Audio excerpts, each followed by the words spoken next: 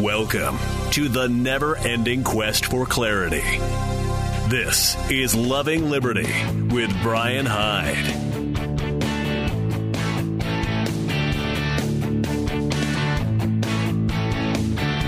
Hey, welcome to Loving Liberty. Glad you could join me. I'd love to hear from you, too. If you'd like to join the conversation, 801-331-8113. I really thought about trying to make some sense out of what happened on Super Tuesday, but I'm stuck with two things. Number one, I don't understand it, so we'll start with that. And secondly, my Carometer, I'm looking at it, I'm looking right at it, the needle is not moving. I guess I'm just not that emotionally invested, but it sounds like it was a very interesting day. I don't remember a time when I've seen so many people fall on their swords, figuratively, for the sake of the party, or at least the establishment wing of the party. But Joe Biden carried the day, although I noticed he did have a press conference earlier today where he announced he's dropping out of the race and endorsing Joe Biden. Huh? Actually, if you've been following some of his latest gaffes at various public appearances, yeah, it's some tongue-in-cheek humor, but it's not that far from reality.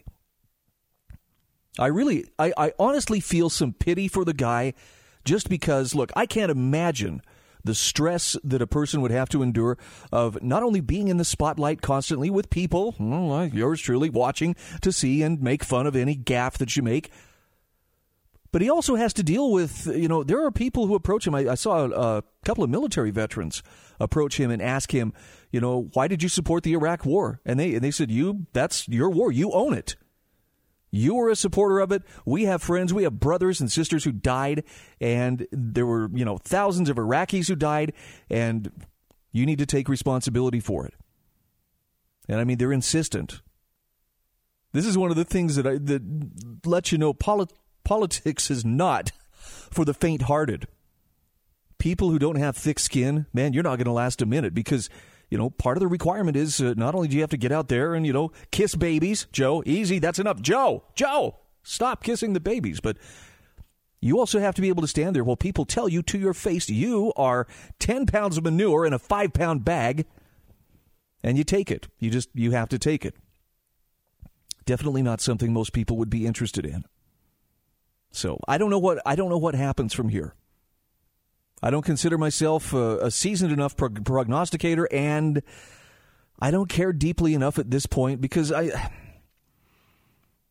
I've come to see politics and elections in general as little more than a reassurance ritual by which the ruling class helps us maintain this illusion that, you guys have a say in stuff, and then they go and do exactly as they want to do.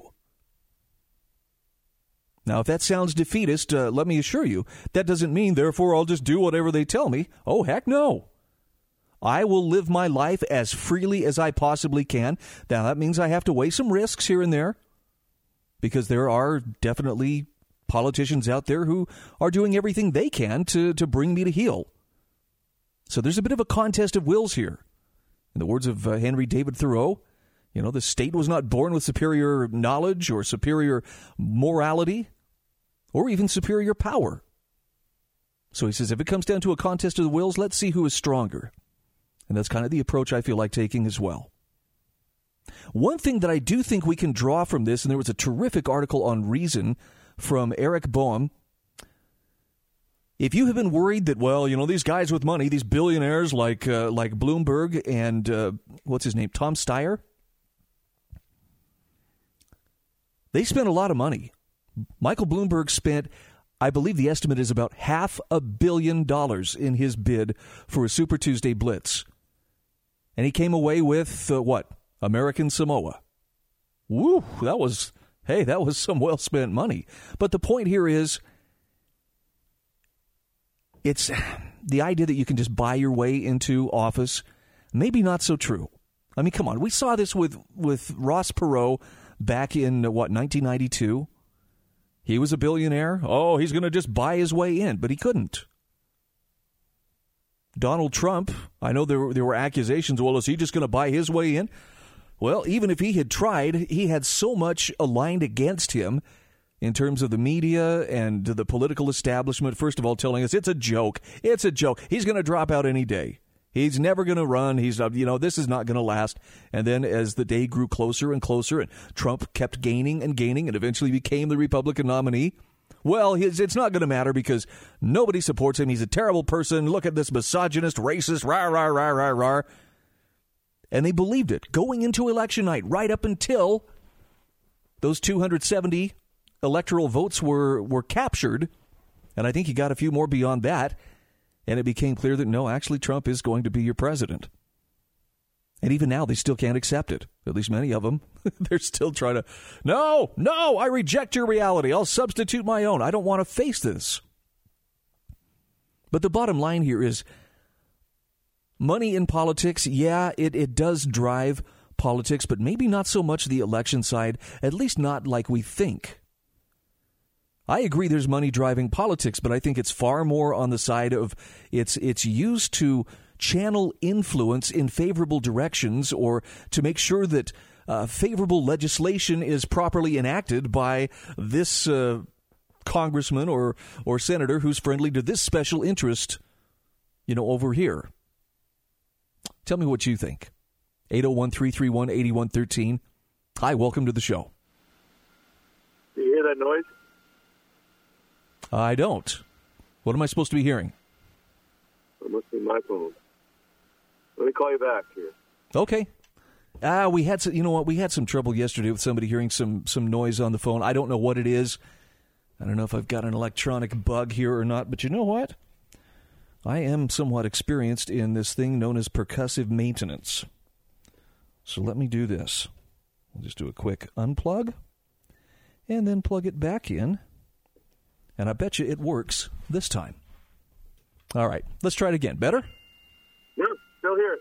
No, I'm here now. I'm hearing it, and I have no idea what it's coming from. It's you got a little bit of a whine or something going on there. Yeah, it sounds like a loud horn going. All right, well, I'll have to try again, I guess. Okay, yeah, my apologies. I don't have a clue what it is.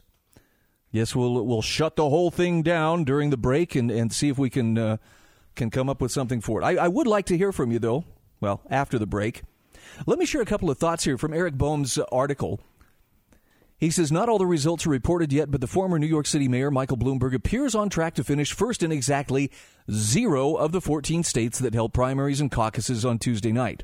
Now, he did win the caucuses in American Samoa, picking up 4 delegates, and he appears to have picked up a few delegates in Colorado, and he might get a few more in California or Texas. But Eric Boehm says still it is impossible to view Tuesday's results as anything other than a major disappointment for the billionaire who dumped 9 figures of his personal fortune into the race. He saturated the airwaves with his ads. He hired more than 2,500 people to work on his campaign. He skipped the first few states of the nominating process, apparently not believing that his air support would do what other candidates' ground troops could not, or believing that his air support would do what their ground troops couldn't. And for a while, it looked like it might have been working. But his debate performances partially deflated his rise. Tuesday's expensive failure has actually forced him out of the race. I believe he did suspend his campaign earlier today. Oh, and the other billionaire in the Democratic primary, that would be Tom Steyer, the guy who dropped out 3 days ago after spending more than $250 million and winning exactly 0 delegates. And Eric Boehm says, it must be fashionable for Democrats, and if polls are to be believed, many Republicans, too, to believe that something must be done about the supposedly intolerable influence of money in American politics. Now, there is a lot of money in American politics, as the ongoing Democratic primary and, well, frankly, every election within recent memory makes clear. But after Super Tuesday, it seems pretty clear that candidates cannot buy their way into the White House. Former Vice President Joe Biden, who appears to have been the big winner on Tuesday, had fundraising issues during the primary campaign. He was outspent not only by Bloomberg and Steyer, but also by Senator Bernie Sanders. Biden won Tuesday's primaries in Minnesota and Massachusetts while spending hardly any money in either place. Now, Sanders, back at a rally in mid-February, said, "We believe in old-fashioned democracy. One person, one vote, not billionaires buying elections." Well, good news for Sanders. Billionaires aren't buying this election. As Eric Boehm says, money at best buys you a ticket to the dance, but it cannot make you the prom king. So something to keep in mind.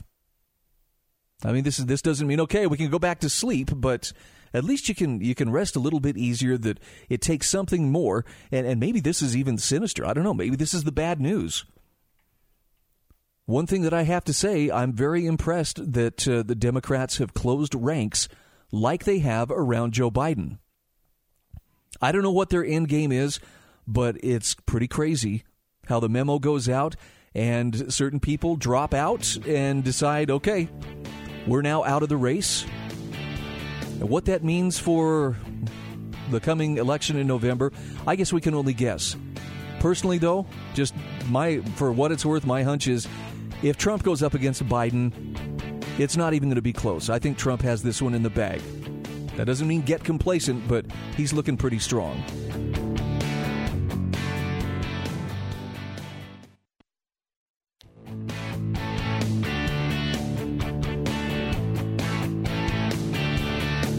All right, we are back. 801-331-8113. Go ahead, Rob. Give it another try.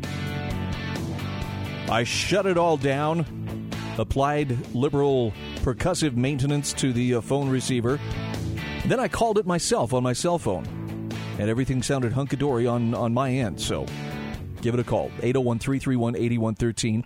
I know that a lot of people are starting to catch on to, hey, there's a little preparedness craze sweeping across the country. And it's primarily, toilet paper, drinking water, sanitary wipes, hand sanitizer, face masks, things that I guess we presume would be handy in the case of an epidemic or a pandemic. But, man, I don't know if you have seen the footage of this tornado that went through Nashville, Tennessee, the other night. Holy cow. 24 people confirmed dead, 50 people still missing. The devastation is unbelievable. The footage is unbelievable. And I'm really not trying to scare you. This is not an attempt to get you to feel fearful about something else, besides the disease. Now these incredible killer storms are going to come and take you away. But my point here is, if you aren't already thinking in terms of personal preparedness, and I don't know how you prepare for an F3 tornado coming through town and, leveling everything. And apparently this was a very, very destructive one. It did an immense amount of damage. But it's good to have a plan. Whether that means, okay, we have a storm shelter in case there was something like this. I have a 72-hour kit or a bug-out bag that I could go to. Or for that matter, I just have a plan with family members that if something happens, we know this is how we're going to get a hold of each other. If the telephones are down, this is where we're going to meet up as soon as we possibly can. Maybe having some first aid training. Are you CPR certified? Do you have something? How about this? A water filter. Something simple. A little water filter that could fit in your pocket. Or a life straw or something like that. Again, I'm not trying to peddle a particular brand of fear here, but I'm just saying the time to be prepared is before anything bad happens. And it doesn't matter if you're prepared 10 years in advance of anything happening. Better that than 1 second too late. The unexpected is going to come. There are going to be things that are out of our control. So mitigate what you can. Focus on controlling those things that you have some control over. And just understand, your very best still isn't going to be good enough to keep nature completely at bay, whether it's in the form of a virus, whether it's in the form of a storm, an earthquake, whatever the case may be. I hope that doesn't sound fatalistic, but I hope it also points out there's a lot more you can be doing to prepare than just simply, going and buying out all the toilet paper and all the bottled water at Costco or Walmart. All right, moving on. Here's one that caught my eye. I'm always kind of aware that, the surveillance state just never stops. Trying to explain this to my kids, I'm not trying to tell them, it was great, we could get away with stuff when I was a kid, but there weren't nearly as many cameras everywhere. And what that means is, if something happened, it was rare that somebody would have a camera that could catch, whatever went on. Nowadays, anything. You jaywalked? Well, the security cameras at the store here, and, the guy's Ring doorbell caught you jaywalking. And my goodness, you could be held accountable for that. But this is the one that really makes me go, I'm not sure how I feel about this, but it's not good so far. It's going to take some convincing to show me that, hey, this is really a good idea and it makes us all safer. It's an article from Washington Times. Big Brother grows alarmingly bigger, one automated license plate reader at a time. And here's the gist of it. Once upon a time, America was free. Now it's not so free. And this story out of Coral Gables, Florida, about a man's fight to rid his community of a privacy-dinging, constitutionally questionable automated license plate reader program helps explain why this is so. In 2018, a man living in Coral Gables named Raul Mas Canosa filed a lawsuit against the city, the State Department of Law Enforcement, and the Florida Department of State, claiming his constitutional rights were being infringed because of the thousands of times local authorities have taken photos of his vehicle over the years, absent any reason, absent any suspicion of wrongdoing, and more importantly, absent any court order or warrant. So why the photos?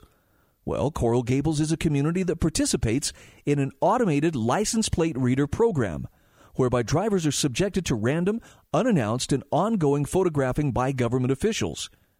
So cameras are mounted on traffic lights, on street poles, on police cruisers. Snap, snap, snap the data on drivers, which includes the pictures of the plates. The vehicles, the drivers, the passengers are all sucked into a software system that's analyzed and red flagged for criminal behaviors, outstanding warrants, and sought-after suspects. And then it's shared. Now, the data is shared with pretty much any and all requesting government agencies and authorities and, well, who knows who else. Marketing companies, maybe. Private insurers, maybe. The FBI, oh, most definitely. Caleb Kruckenberg, an attorney with the New Civil Liberties Alliance who's leading the litigation for Canosa's case, said in a sit-down interview at the Washington Times for the Bold and Blunt podcast that the city's automated license plate reader, or ALPR program, requires the data to be sent to an outlet in Virginia called Vigilant Solutions. But from there, it's any guess where that data goes. He says, we're in the discovery phase of the lawsuit right now, explaining they're still not clear on what information is being gathered from drivers, what it's being used for, where it's going, who has access, and so forth. But he has learned this. The number of images the city has collected in the last 3 years, 101 million. This is one city. Of what? Well, you get the car, you get the driver usually, and there's metadata associated with the image. So it says this time, this location, going this direction. Okay? So what's it all mean? Well, it means that government authorities in this Florida community and elsewhere, thanks to the policy of sharing, have at their disposals the means to track citizens' whereabouts anytime these citizens take to the road.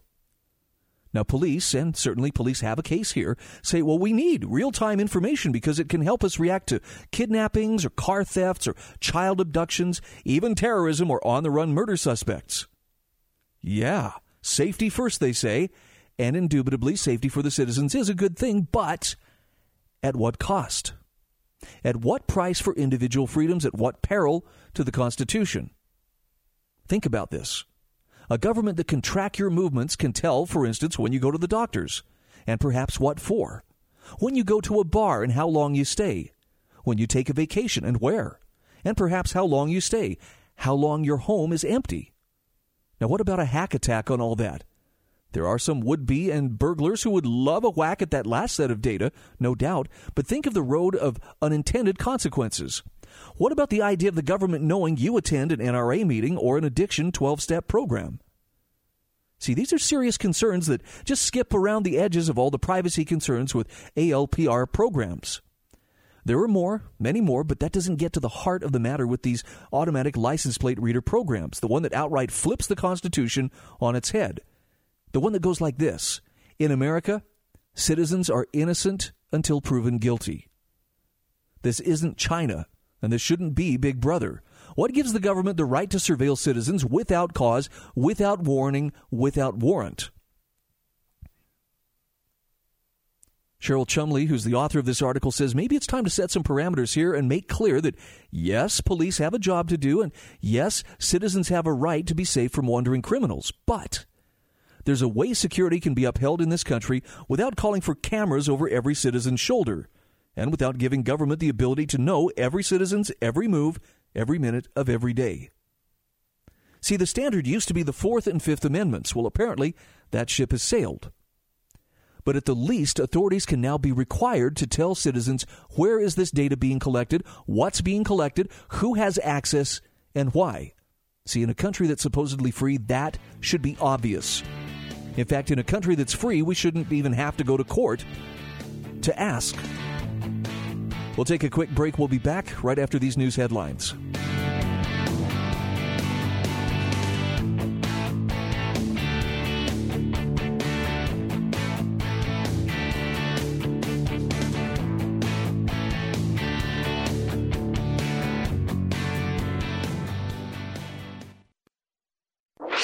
Trusted voices of truth and insight. This is the Loving Liberty Radio Network.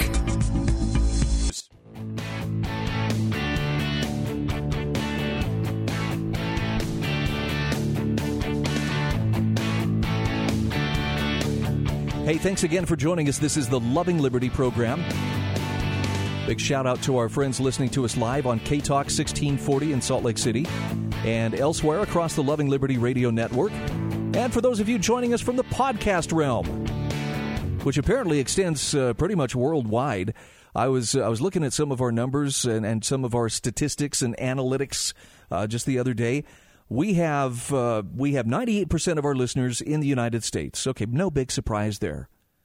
But the remaining 2% are spread out over about, I think by my count, I've got about 3 dozen, maybe closer to 40 different countries around the world. And I mean, it is all over the place, from Belarus to Nigeria and many other places as well.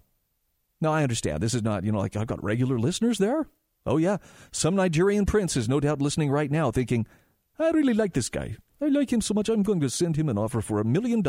All he has to do is send me his bank account, and I will just wire the money to him. What? Stranger things have happened. Why couldn't it happen for me? 801-331-8113. So, tiny homes. You probably heard talk about these things. And I got to tell you, when my wife and I talk about, well, are we considering a move? And by the way, this is not me announcing, yes, I'm getting ready to move on yet again. But let's face it, I'm looking at life. I'm looking at the stage of life where we are and realizing both my wife and I have parents who are aging. My mom is well into her 80s. My wife's parents are well into their 70s. And we want to be closer. We want to be able to help them as they start to enter, their golden years. Maybe they're already there. But see, I'm an optimist. And there's nothing that intimidates me worse than the idea of a move. And it's because I confess I'm an accumulator. And I guess I got this from my mom, and I know she got it from her parents. When my grandparents passed away, my mom and her siblings went through my grandparents' house and, had to clear everything out of it. Now, my grandparents didn't live like hoarders. Everything was put away. Everything was neatly stored. But they said it was the most remarkable thing because my grandparents got married right in the depths of the Great Depression. I mean, like 1933 is when they tied the knot, and they lived through the very worst of the Great Depression.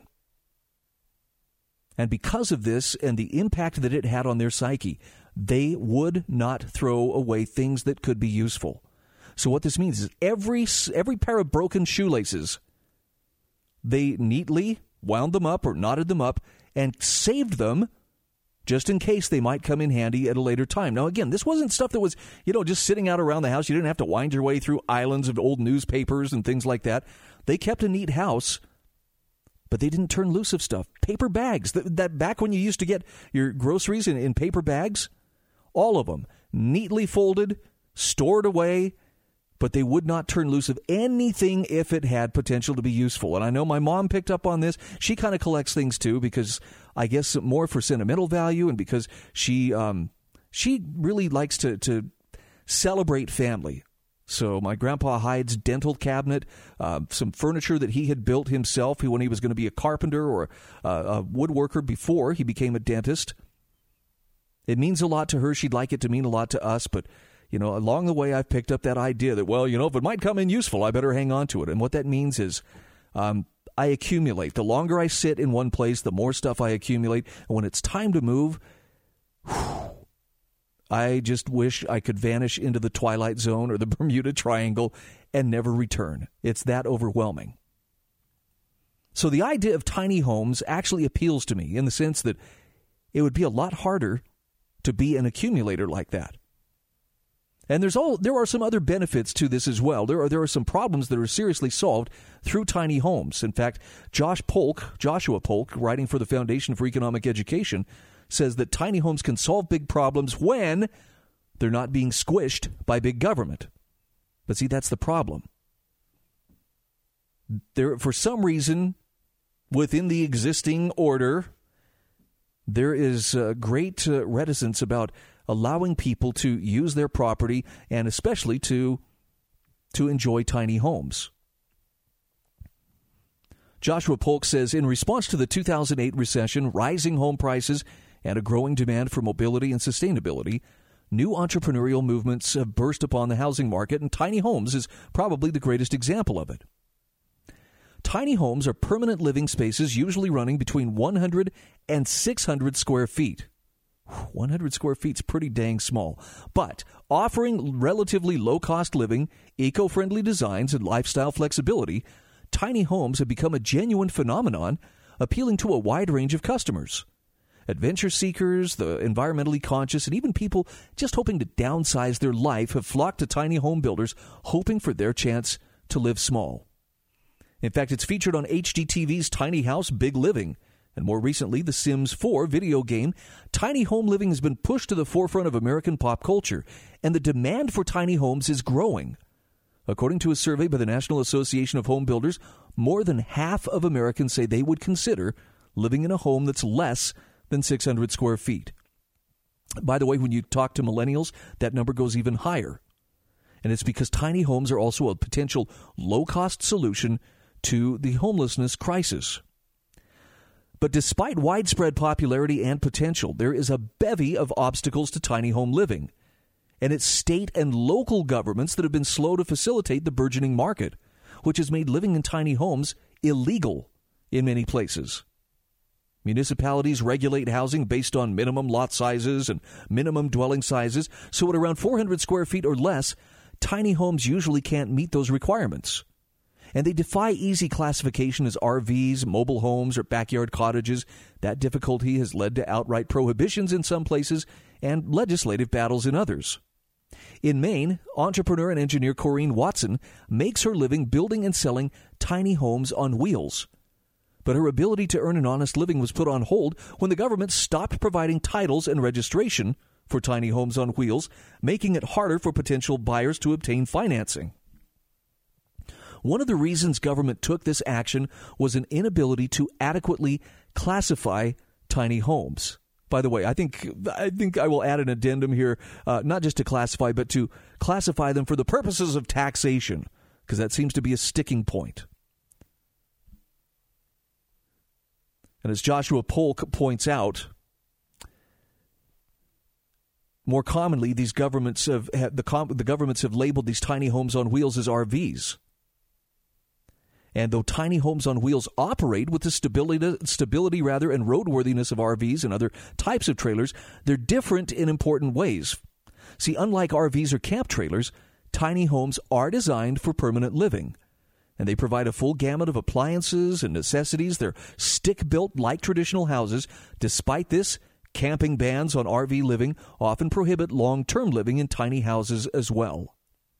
Now, while some localities have tried to facilitate tiny homes, these developments have been slow-going and they're often ineffective. In fact, he says municipalities have legalized tiny home living have maintained lot size restrictions that make tiny home production and placement impractical. For example, in Boulder, Colorado, 7,000 square foot lot size minimums paired with a hard limit on the number of dwellings that may be placed on a single lot have diminished one of the primary appeals of tiny homes, and that is spreading the high cost of land across multiple dwellings. These restrictions have forced some homeowners to put their tiny homes in storage, along with their dreams of a minimalist lifestyle. Zoning regulations have even put a halt to efforts to use tiny homes as a living space for the homeless. In Minneapolis, a city where the homeless population has been ballooning for years, housing advocates have hit one roadblock after another, ranging from overly restrictive land use ordinances to inapt camping bans. Now, while some cities like Spur, Texas, which have declared themselves havens for tiny homes by striking down barriers to tiny home building and placement, tiny homes still have a lot of obstacles to overcome. In addition to slow to modernize government regulations, tiny homes have faced pushback from activists concerned with the character of their neighborhoods. Who didn't see that one coming? Activists like these have pressured local government councils to bar tiny home living in their community. So it shouldn't come as a surprise that the government has failed to keep up with the evolving tiny homes market. As economist Frederick Hayek warned, central planners simply cannot know enough, quickly enough, to respond efficiently to a swiftly evolving market involving thousands or millions of transactions.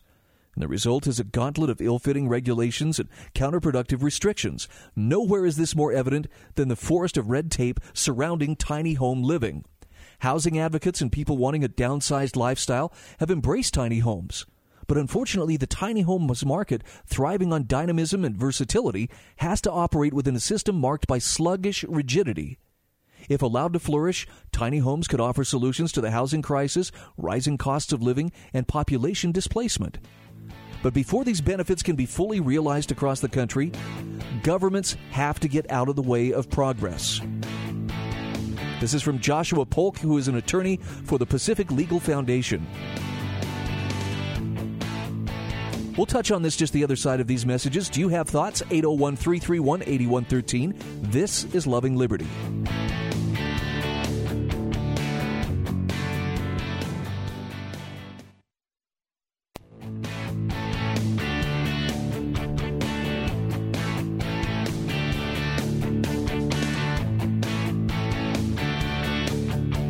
Hey, welcome back to Loving Liberty. Join the conversation at 801-331-8113, unless you are listening to the podcast, in which case sit back and enjoy.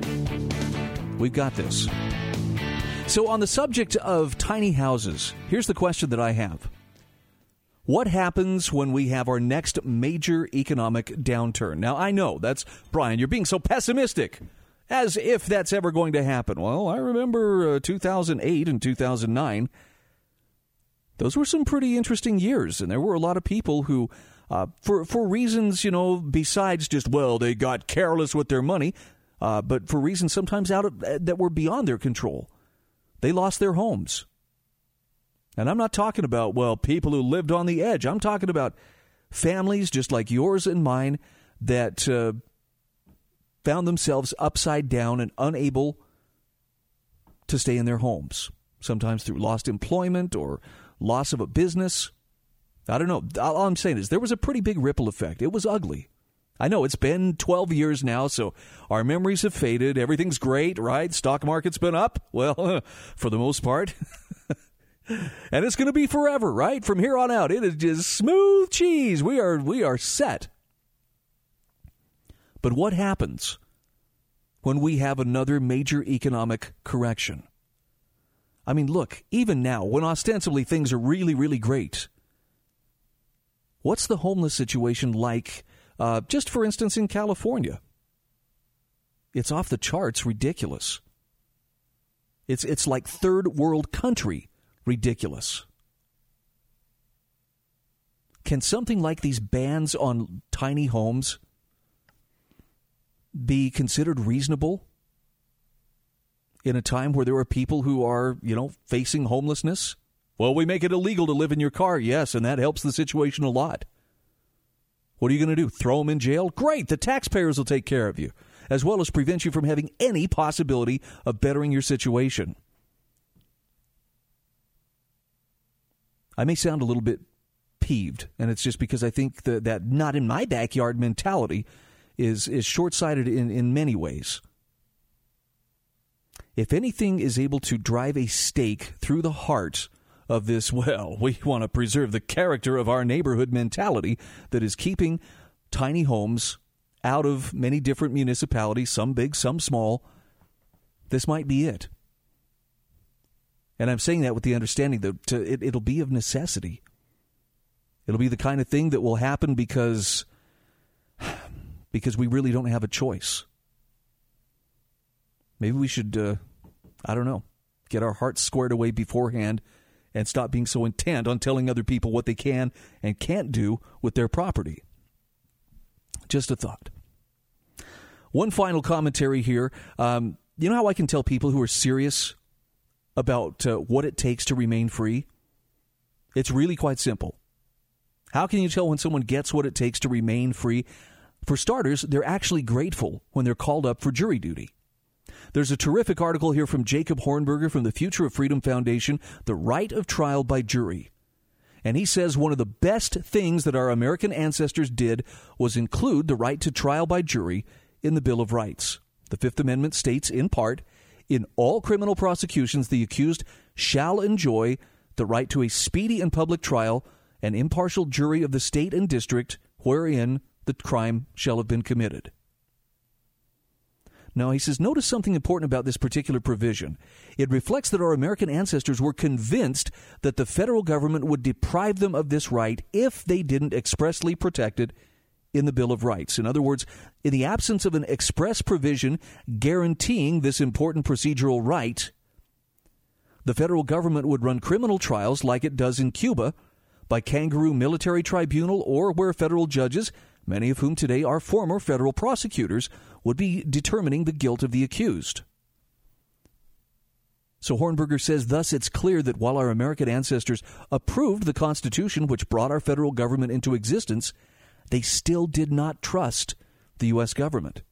They obviously viewed federal officials with extreme suspicion and concern, which is reflected by their demand that people who would be targeted by federal officials with criminal prosecution would be guaranteed the right to have their guilt or innocence determined by fellow citizens in the community, rather than by some jaded and cynical pro-prosecution judge or by some kangaroo military tribunal.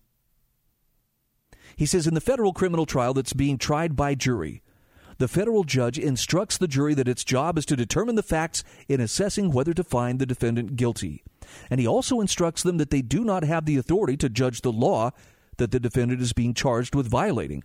They do not have the authority, he tells them, to judge the law itself. It's a lie.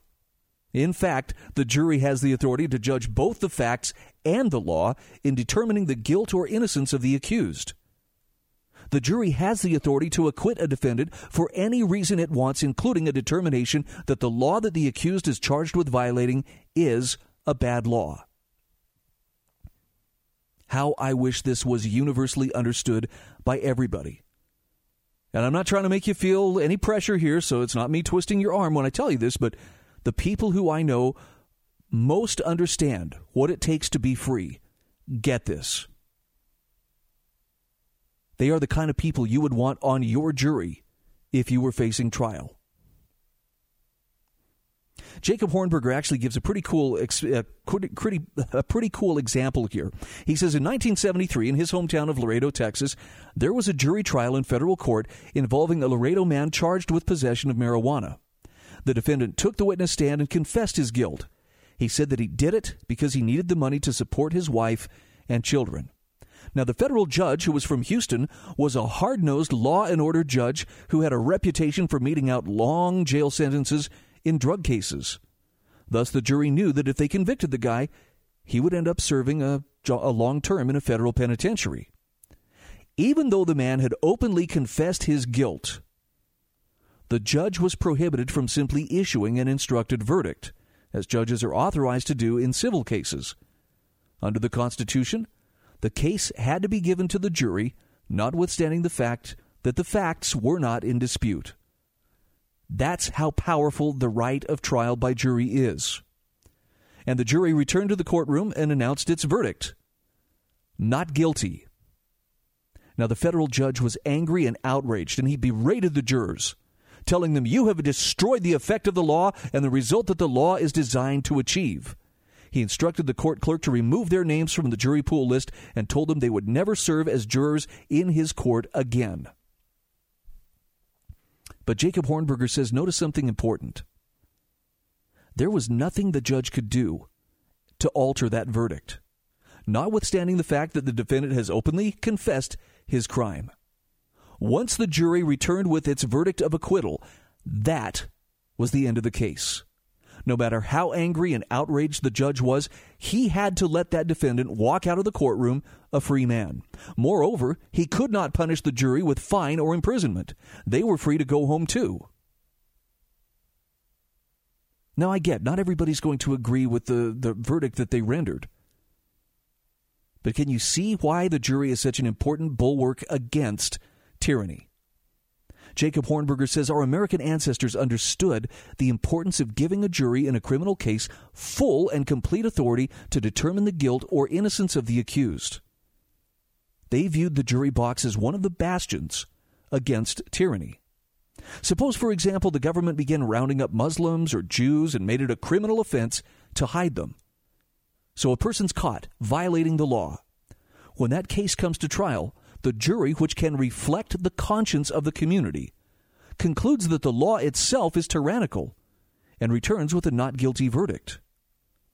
The verdict cannot be used as precedent in other criminal prosecutions, but it sends a powerful message to the government, that message being, get rid of this tyrannical law. Now, Jacob Hornberger says some say that the Constitution has failed to constrain the American government, and he says they are right with respect to the welfare warfare state under which Americans now live. And they're also right with respect to the Pentagon and CIA's prison, torture, and judicial center in Cuba. But when it comes to protecting the right of trial by jury here within the United States, in that case, the Constitution has worked remarkably well. So here's my challenge to you. I'll put a link in the show notes for the Fully Informed Jury Association, FIJA.org.